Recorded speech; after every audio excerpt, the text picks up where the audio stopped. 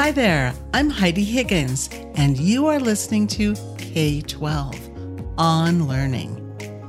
When children are not meeting mental, social, or physical milestones, or if they're struggling in school, it's important to find out why. It may be that a disability is affecting your child's educational performance. As a parent, it might be hard to know where to turn. When questions like these come up, there is a community of help and support for you. Each state offers opportunities and modifications to help the child progress. Special education law is specified at the federal level with the Individuals with Disabilities Education Act and Section 504 of the Americans with Disabilities Act. Unfortunately, many of the specifics of the laws are not spelled out for the states. Like, for instance, the process of qualification for a disability. That is when the states are on their own. As a result, each state has come up with their own laws to help expand on federal statutes. Some states have worked to improve the law by shortening timelines or modifying other federal requirements. Today, I will introduce you to Becky Pierce. She's an example of the thousands of speech and occupational therapists throughout the country who help this population of families. Becky has devoted her life and her career to serving students within her reach who may be struggling. She partners with traditional and online schools and other support resources within the community to serve families. Becky Pierce, welcome to the podcast. I'm happy to have you here today. Will you please share your background with us as we delve into a topic that touches many? I'm excited to be here today, Heidi.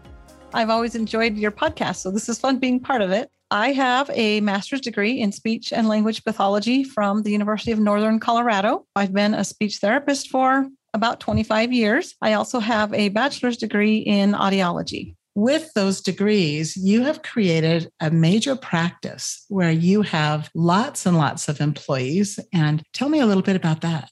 I started speech therapy services in 2006. Before that, I had worked in the public schools, in the hospitals, home health, infant toddler program.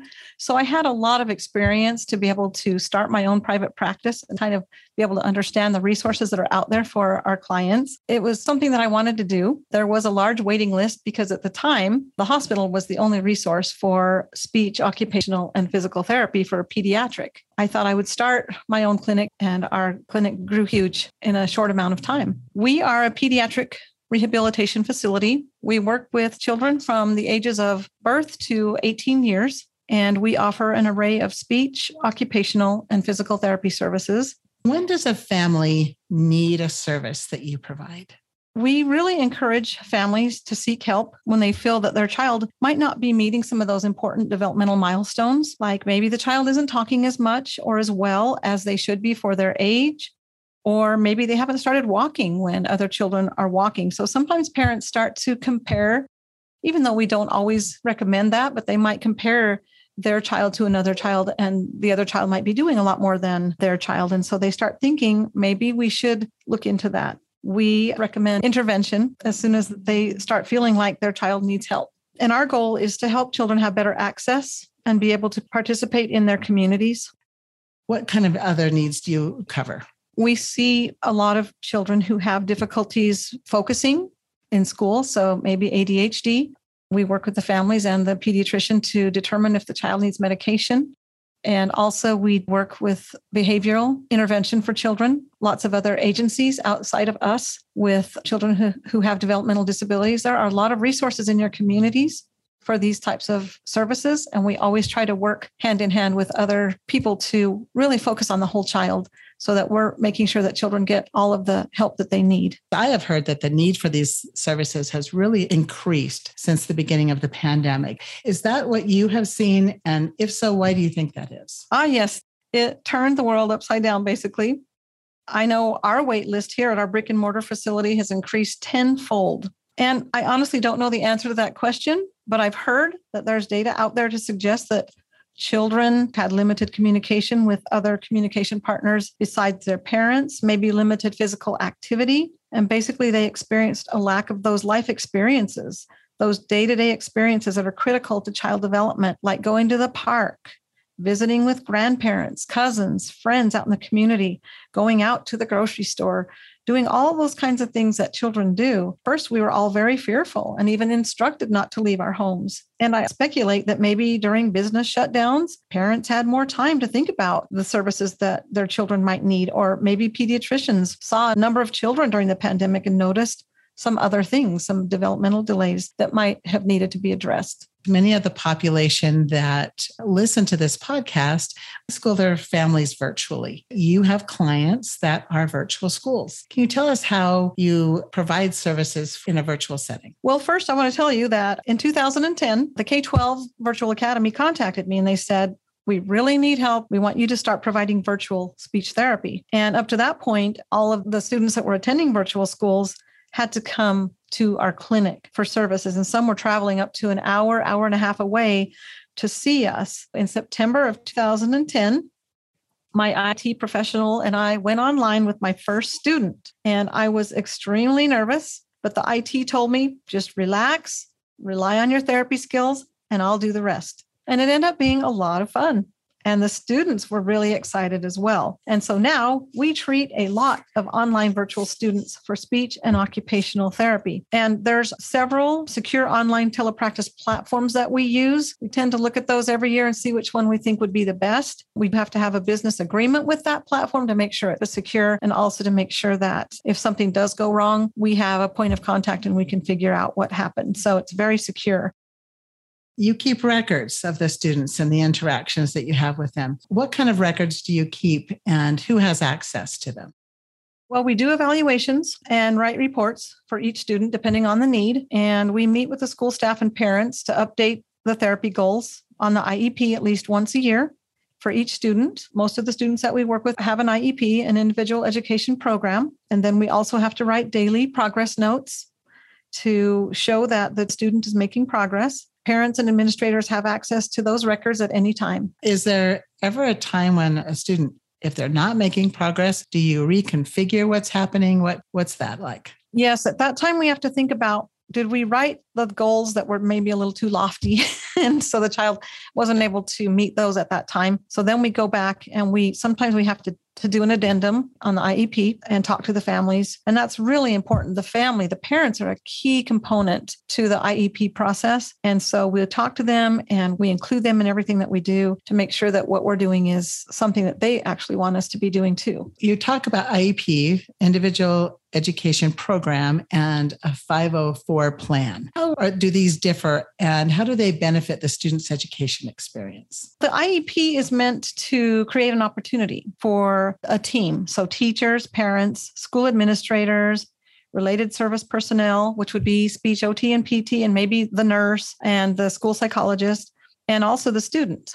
So especially older students, that we can work together to improve educational results for children with disabilities. The IEP is really considered the cornerstone of a quality education for each child with a disability. I like the IEPs when they include important educational goals as well as self-advocacy goals, like having the child be able to ask for help when they need it. A 504 is developed to ensure that a child who has a disability that's identified under the law and the child's attending elementary or secondary education, that they receive accommodations that will support their academic success and access in the learning environment. It could be something as simple as the student will be given extra time to take tests, extra time to complete assignments, or maybe the teacher needs to make sure that the student is provided with optimal seating in the classroom in order to be able to hear and understand what the teacher is saying. And not all students need that specialized instruction that an IEP offers. And so sometimes we use a 504 plan instead. Thank you for distinguishing those. I really do appreciate it. What can a parent do when they realize that their child might need some extra help? At our clinic, the first step that we recommend is to visit with the pediatrician. And that person should be your first point of contact. And from there, they have the community resources and they can align the child with those resources. Sometimes the pediatrician will refer a child to us and say, we really aren't sure what's going on with this child. Can you evaluate and treat and see what you think? Then the pediatrician might say, I see some tendencies of autism. but I'm not really sure. We think that you guys would be able to tease that out for us. So sometimes that happens. And in the schools, if you aren't sure about how to go about getting help and maybe getting an IEP for your child, you can always contact your school administrators as your point of contact, and then they'll guide you as to what you need. A family starts a school and they have these concerns in the past, or their child is new to this school, they should bring their concerns up right away. They should. It's a process and it takes a little bit of time. And so go right in at the beginning of the school year and start working on that and get your child's name on the list to be tested or whatever service they might need. When a student is needing your services, do you find also that parents are needing some support as well? We absolutely offer support to parents. We always welcome and include parents in our sessions, both face-to-face and online. And this is really important because the parents are really the ones who are with their children and can practice at home day to day, the important things that their children need to practice. Really, the bond between a therapist and a parent becomes very strong, and we ourselves get very attached to our students and their families. As a parent and grandparent, sometimes you just need another person's professional opinion and help. I myself have an older grandchild with autism, and our family is so grateful to all those professionals that have been there along the way and continue to be there. Thank you for sharing that, Becky. Do you have any final thoughts or suggestions that you can make for listeners who might be curious about what services will be available? And of course, every school will offer their own. If they're concerned about their student, what might be some final thoughts you would offer? We recommend that if you think your child is having any type of learning difficulty or developmental delay, start with your points of contact, the pediatrician, the school administrator. We never recommend a wait and see approach. We always recommend that the earlier a child gets help, the better. By starting earlier, you are not going to hurt anything. By waiting, the child could possibly experience more delays than necessary. At Speech Therapy Services, we feel like we change lives, and we have a lot of fun in the process. Becky Pierce, I want to thank you for joining us today and sharing your knowledge with us. And thanks also for being a listener of the podcast. And now I need to thank some people who work tirelessly behind the scenes to bring the podcast to you every week. Autumn Schiff is our overseer and producer. Jennifer Kornberger helps edit and checks our search engine optimization. Sarah Allison helps support us with graphics. These three work hard to bring the podcast to you, and I could not be more grateful for their efforts. So until next week, keep on learning. Thank you for listening to K-12 On Learning, sponsored by Stride. To learn more about online public schools powered by Stride K-12, Stride Career Prep programs that foster lifelong learning, or any of the private school or individual course offerings, please go to stridelearning.com or k12.com. Special thanks to Tree K Studios for providing the music for us. Remember to subscribe to this podcast and feel free to leave us a good review. We hope you'll join us next time for K-12 On Learning.